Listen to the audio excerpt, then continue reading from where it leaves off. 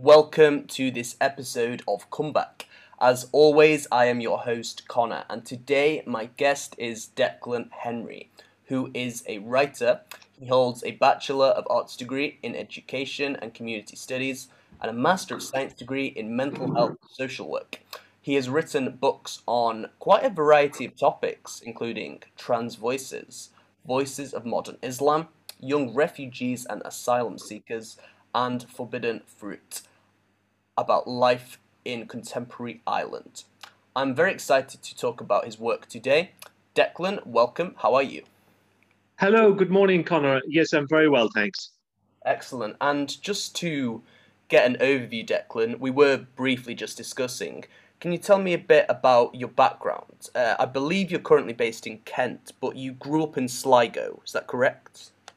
That's correct. Yes, I was born in Ballymote in County Sligo, and I spent really the first 20 years of my life there. I kind of left Ireland fairly UK. Currently live in Kent, just outside London. I've lived here now for over 30 years. So, Connor, really, in many ways, I have lived longer outside Ireland than actually in Ireland. However, having said that, I go back to Ireland, or did pre-COVID pandemic. I go back on a regular basis, and I still have very close ties there. So, ordinarily I'm always back to and fro. So I still have a strong network and still a very strong connection to Ireland. Yeah, I see. A lot of people that I've met and interviewed, even here in Vietnam or from Ireland, but everybody seems to have this common theme of, despite where you are in the world, they still class Ireland very much as their home, and they have a very strong attachment to their home country of Ireland. Would you say you are similar? I am similar, but having said that, having lived outside Ireland, I would say that my network of friends here in the UK, range of different nationalities and so on forth, and probably I'm friends with less Irish people here, and that's not through choice. It's just by circumstance. Mm. Um, I would say my main network of friends are in Ireland, which is quite strange, but that's how life panned out. But yeah, obviously my heart is in Ireland, and it's an Irish thing, isn't it? Absolutely. Yeah, definitely. And I suppose this might be slightly tricky, but what does Ireland represent to you? Obviously, it was your home for your first 20 years. What comes to mind? What images do you conjure up when you think of Ireland? I suppose that's interesting because when I wrote my book for Forbidden Fruit, I did so many interviews, and this was really kind of looking at Ireland post clerical sex abuse. And I suppose when I was growing up in Ireland, Catholicism had it had such a grip on people. And I suppose doing those interviews made me realize how much Ireland has changed in the last 30 years post those clerical sex abuse scandals, and really how religion, Catholicism, really doesn't have that grip, that hold on people that it once had. And also, I suppose during the book, I discovered, even though, as I said, I've been going back frequently, but I suppose being a visitor and actually, living there, um, didn't make me realize, how progressive.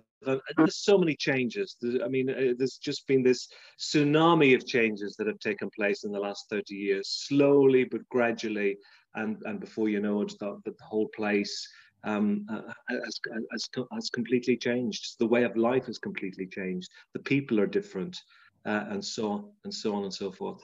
Yeah, this might be tricky, but related to that, what do you think are the key differences, perhaps related to your hometown of Sligo, when you perhaps visit now compared to 30 years ago?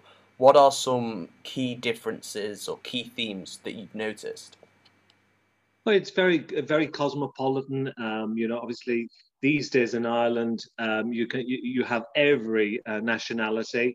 In Sligo would be quite diverse because it has a college there. It has a large Polish, Slovakian community. I think obviously since Eastern Europe opened the floodgates in the mid 2005 onwards. I think, you know, more and more nationalities from Eastern Europe have come to Ireland. So it would not be unusual to have, you know, different nationalities serving in, you know, serving in pubs, restaurants, shops, so on and so forth. So it's much more diverse than it would have been 30 years ago. And obviously that adds great flavour, you know, to the community, to see, you know, different nationalities come in, making their home in Ireland, and being, in the main, being very happy there. Yeah. And so let's move on to your work, Declan. You grew up then in Sligo. Did you go to university then when you were 20? No, I didn't know. When I left school, I came to the UK. I lived in London for some years, and I was in the catering. I was in the catering trade. I went to catering college in Galway. So Mm. after that, I immigrated, and I was dissatisfied. I was unhappy in my first career. So I decided to return to college as a mature student. And at that stage, I had been doing some voluntary work with young homeless people in the West End in London. And I think that it was at that point that I decided that I would like to go into social work.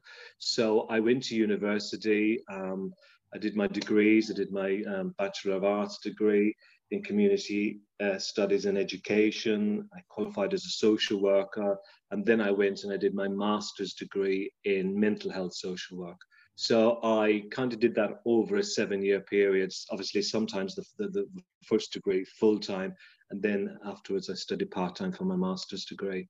So yeah, so for nearly 20 years now, I have been a qualified social worker, and I've worked predominantly with young people, but I've also worked in forensic mental health, and I'm currently working with young adolescents in an adolescent crisis intervention team.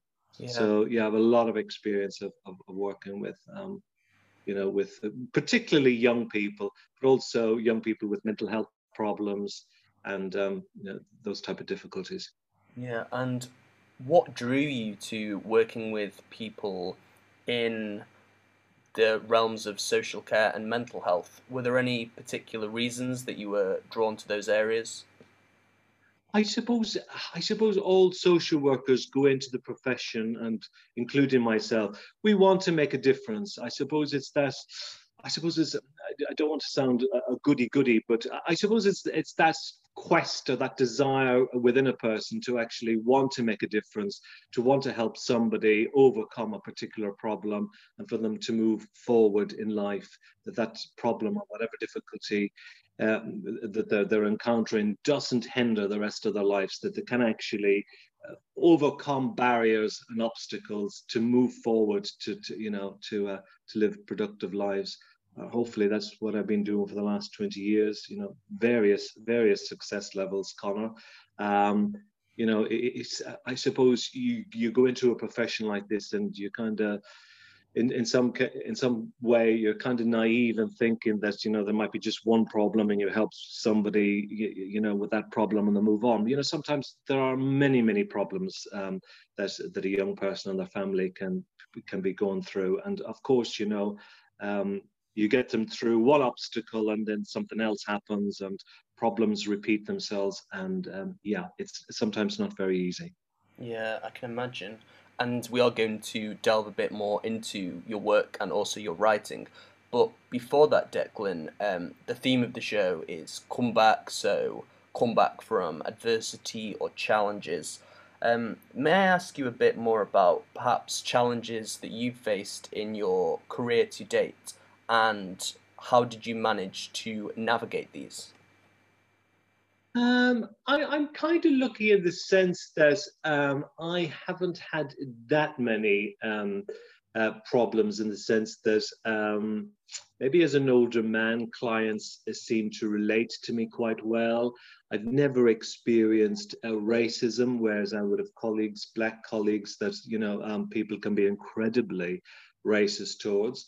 Even though I kind of still speak with an Irish accent, I think that we've moved on, our society has moved on here in the UK, that there wouldn't be, that people wouldn't have discriminatory views, or certainly they wouldn't be as strong as they were 30, 40 years ago towards Irish people. In fact, I've had no traces of that. I've been very fortunate in that sense, but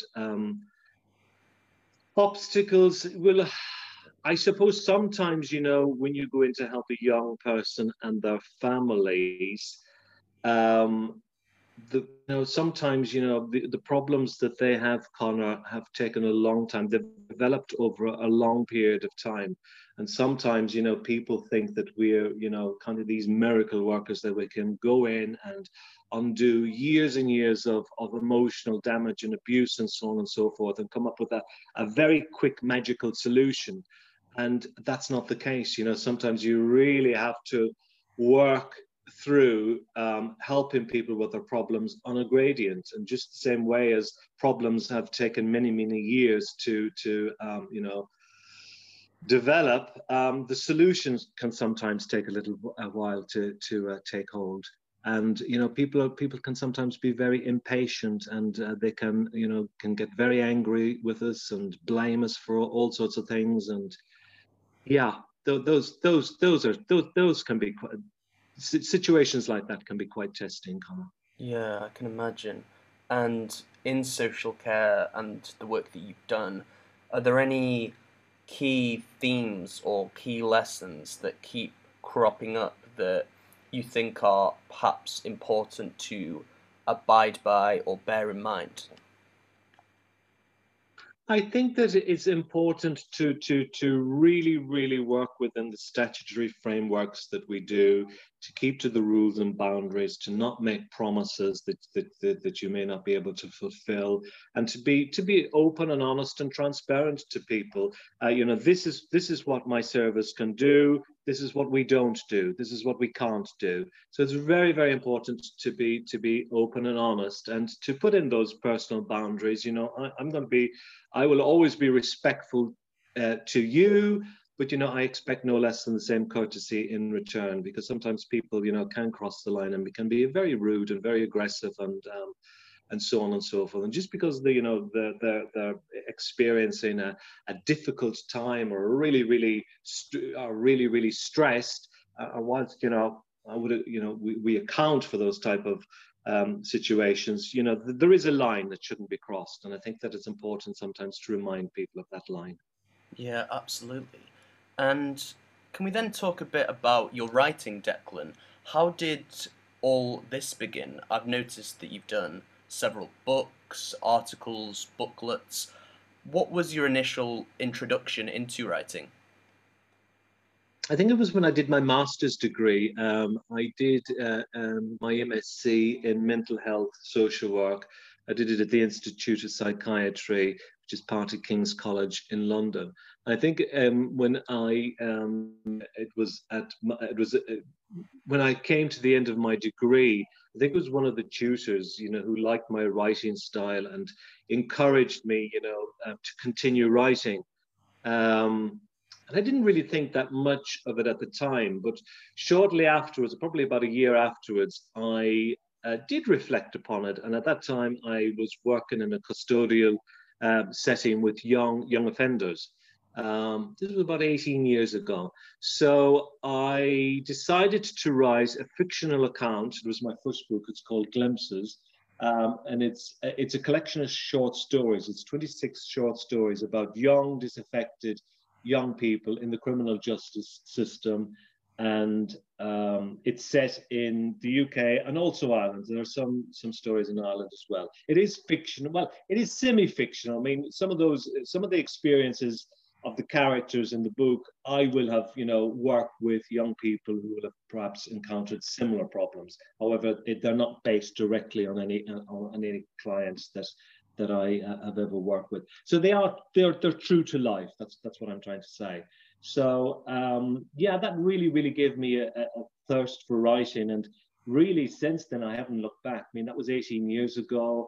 Glimpses was published probably 13, 14 years ago, and I've been very, very lucky, Connor, in the sense that so much of my work has actually been been published. I mean, I'm both some of my books have been self-published, some of them are traditionally published. So I've been very fortunate in recent years that publishers have recognised that the quality of my writing has always been to a very, very high standard. And now that I've got my foot into traditional publishing, I've built up very good relationships with two publishers in particular, Jessica Kingsley Publishers in London, and also Critical Publishing UK, which is based in St Albans. So yeah, I've been incredibly fortunate in the sense that I've had so much of my work actually published. Yeah, absolutely. And there's quite a lot of themes here. There's trans voices, voices of modern Islam, young refugees. How do you, if I may ask you, how do you go about finding a theme to write a book about? As in, why are these, and they're quite a variety, the ideas that you choose? Yeah, sometimes I choose them at random, but I always choose a subject that I'm really, really interested in, rather than, do something that would be controversial or topical. If I'm not interested in it, if I don't feel that I can get something out of it myself, I tend not to go with it. You mentioned trans voices. As a gay man, I have so many gay friends, I know so many lesbians, I know some bisexual people, but up until I wrote Trans Voices, Conor, I did not know one single trans person. And that was probably about 7 years ago when I started writing that. It was published 5 years ago. So yeah, that really interested me. I mean, I wanted to meet transgender people. I wanted to hear about their lives, their experiences, and to just educate myself so that I could educate my readers, because so many people, and so many people really still don't know that much about transgender people. Probably more so in recent years because it's become much more of a topical subject in newspapers and so on and so forth. And so many well-known people have come out as being trans. So it is slowly building momentum, and there's certainly far greater public awareness in recent years. But I know that Jessica Kingsley published Trans Voices. And it was the commissioning editor Andrew James. He was brought on board to actually build up this list of trans books, because at that stage in the UK there were no books written about transgender people. Very, very few. They would have been quite out of date. So over the last 5 years, Andrew has really. I mean, there are so many books written, but mine, I'm very proud to say that mine was probably the first, or one of the first, that Andrew commissioned. In recent years, he's built up this whole catalogue, where so many different trans people themselves have written books. And as I said, the subject has been covered so extensively from many, many angles that it's wonderful to see, because as I said, there was really nothing there up until about 5 years ago about this subject, and he's done a fantastic job. Yeah, and how do you go about approaching a subject that perhaps you don't have personal experience? How the line? Do you tiptoe in? Do you double check to make sure that you've got the accuracy of your research? How does it work if you write a book that you are not directly influenced by, if that makes sense? Yes, no, absolutely. Especially, I mean, if you look at Voices of Modern Islam, yeah, I mean, because that was published 3-4 years ago, also by Jessica Kingsley. I wanted to explore, radicalization and extremism, because that came out shortly after terrorist attacks here in the UK with ISIS. So I suppose I'm always very honest. I never trick people. I'm always honest about, who I am, what I'm looking for. When I'm doing research, for Trans Voices and then the book on Islam, I mean, I interview well over 100 people. Now, to begin with, when I start interviewing people, It's a new subject. Everything that the first participants, the first interviewees, what they say to me, it's new, it's fresh. I don't know. But as you go along, Connor, come to the 50th interview, people do tend to begin to repeat themselves, or I will have heard the same thing over and over and over again. So by the time that you come to the end of the interviews, after maybe having interviewed up to 100 people, you kind of know the general theme or the general consensus of what people are saying, range of different topics within that subject matter. And that's coupled then with my academic research. Obviously, I have to read books, internet searches, and so on and so forth to build up this entire picture that I have gained total accuracy of that particular subject. And then I always make sure that it's peer reviewed before it's published, because that's very, very important to make sure that there's absolutely no glaring mistake or inconsistency in the manuscript. Yeah, I see. And you have given me some insight into this. And this is a topic that does fascinate me because it's something I may consider in the future. In terms of the overall writing process, this might be tricky to answer because it depends how much research, how many books, how many interviews, etc., and also the amount of drafts. But how does it work? As in, how long would you expect to work on a particular book, or does it depend on the subject matter? It depends on the subject matter, but for something like Voices of Modern Islam, that's 18 months. Trans Voices is 18 months. Though, yeah, I don't think of any book that is less than 18 months, because maybe Forbidden Fruit, because that's the smallest book that I written. That probably took less, maybe about a year, but the rest definitely 18 months. And sometimes that's quite hard going, because the current book that I'm writing a book at the moment about the GRT communities, GRT as in Gypsies, Roma, and Travelers. I started that in. I hope to have the manuscript finished by the end of January, February. But I'll tell you, it has been constant. That's not, obviously, that hasn't been helped by the COVID pandemic and perhaps not being able to go out and interview as many people face to face. But obviously, I've had to, rely on the telephone and Microsoft team meetings and that like that. But it has been constant, Connor. There's been no large gap that I've taken off.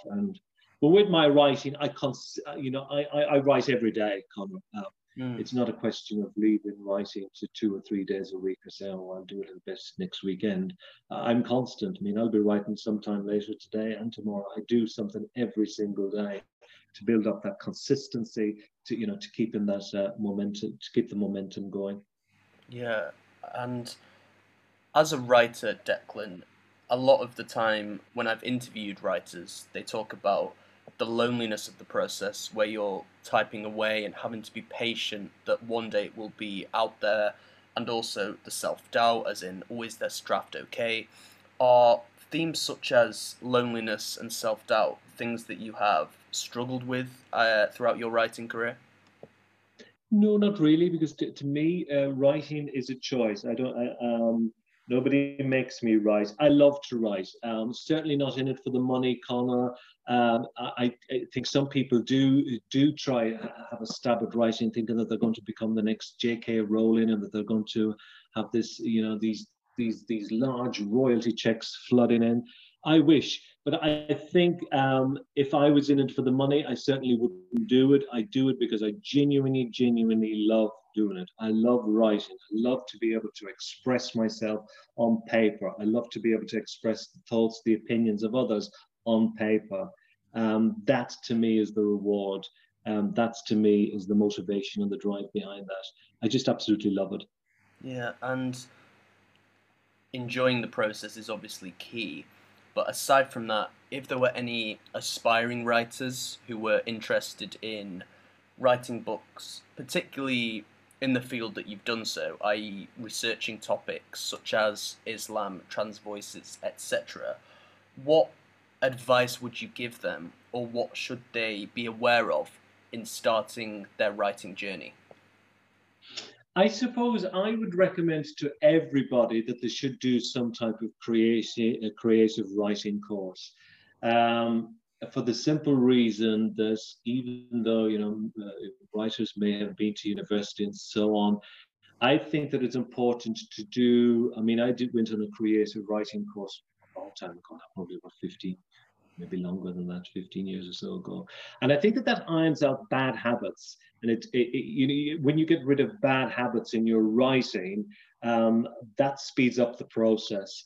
I would always recommend somebody do something like that. I mean, these days, there are various short courses that people can do, and obviously there are many courses that people can do there's master degrees and those creative MA degrees in creative writing.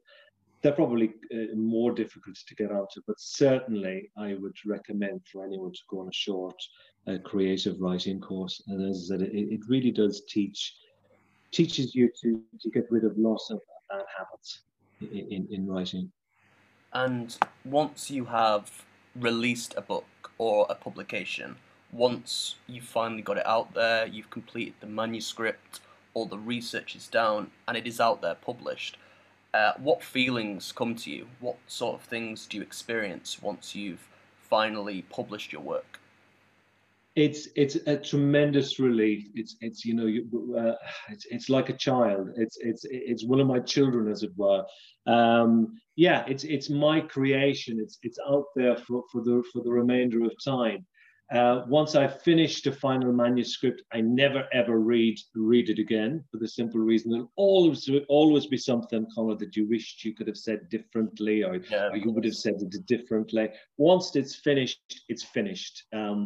And it's then move on to the next one. But at that stage, when you write a book, you've read over it so many times. You're ready. By the time it's ready to be published, or it is published, it's time to depart company with it in that sense. Yeah, and from a creative standpoint, whenever you have released your creation, I believe that it was Charles Dickens who used to go through walks in the streets of London to wind down and also keep his creative sparks flowing. Do you have any particular practices that you like to do to perhaps stay on top of your game, or to wind down from perhaps the pressures of writing? Do you have any ways of relaxing that you like to practice? I'm quite a spiritual person, so I practice that, spiritual rather than religious. Obviously, I go to the gym. I'm a personal trainer. I like to keep fit. I like films, things like that. I don't play any sports. But I generally like to keep that good life work balance. But I am quite busy, but I like to be busy. I can't say that I do anything extra special out of the ordinary. Yeah, okay. And one thing that I would like to ask you about is related to, I believe, a recent booklet that you published, how I came across you actually on Manchester Irish Facebook, and it is to do with suicide and mental health. Is that correct that you published a booklet on that subject fairly recently? I did, yes. It was published. It's published on my website, Conor, and it was released on the 10th of September, which is World Suicide Prevention Day. Now I started doing that last year because I was in between books. I'd finished my book on young refugees and asylum seekers, and it was just before I started researching my current book on gypsies and travelers. I had that bit of a lull, and I was doing some articles on mental health, and initially I had just sent out a local Facebook group here in Kent, to say that I was at that stage I was only going to write an article about suicide, but the response, Connor, from that post that I did on our local Facebook page, I mean, the response was actually phenomenal. I mean, up to 30 people a day were contacting me. So it kind of grew from that this needs to go into a booklet, or indeed a book, rather than just an article. So I did the bulk of those interviews last year, but it wasn't in time for World Suicide Prevention Day 2020. So that kind of rolled over to this year. So I did some more interviews there in the springtime this year. And I'm really, really pleased with it. And it has really received very, very favorable feedback. Because it's the suicide statistics are just, they're really, really so high, and there is really need for this booklet and for other publications to really address this subject. Yeah, absolutely. And coming to the end of the conversation, Declan, I know you have your book that you've mentioned you're researching on gypsies, travelers, etc. Can I ask you, what are your aims for the future? What would you like to achieve going forward with your work?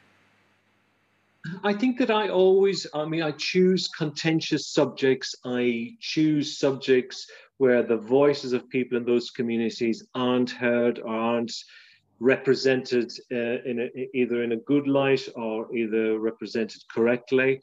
So I think that I will always kind of, represent the underdog, and it's about breaking down discriminatory views. It's about raising awareness of difficult, contentious subjects.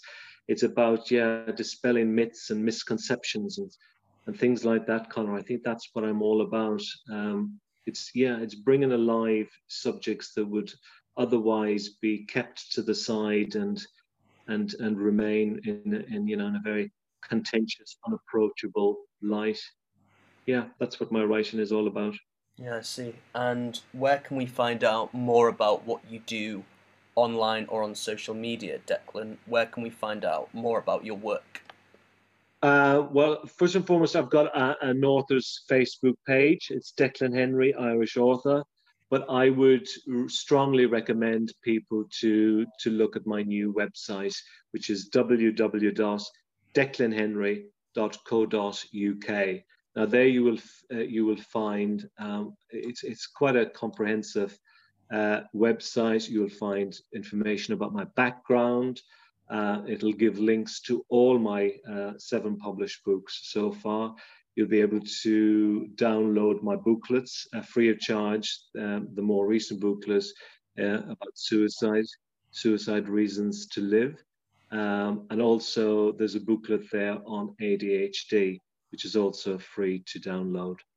And there's also links to many articles that I've written and that have been published, and also book reviews, because I write book reviews for the New York Journal of Books, and there's links there to everything that I published. So it's quite a comprehensive website, and I'd urge your listeners to please give it a view.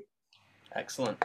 Well, Declan, I've really enjoyed this. I've really enjoyed discussing and talking about your work and reasons for it, etc. Thank you very much for your time today, and all the very best with your future projects. Keep up the good work. It's a pleasure. Thank you very much, Connor.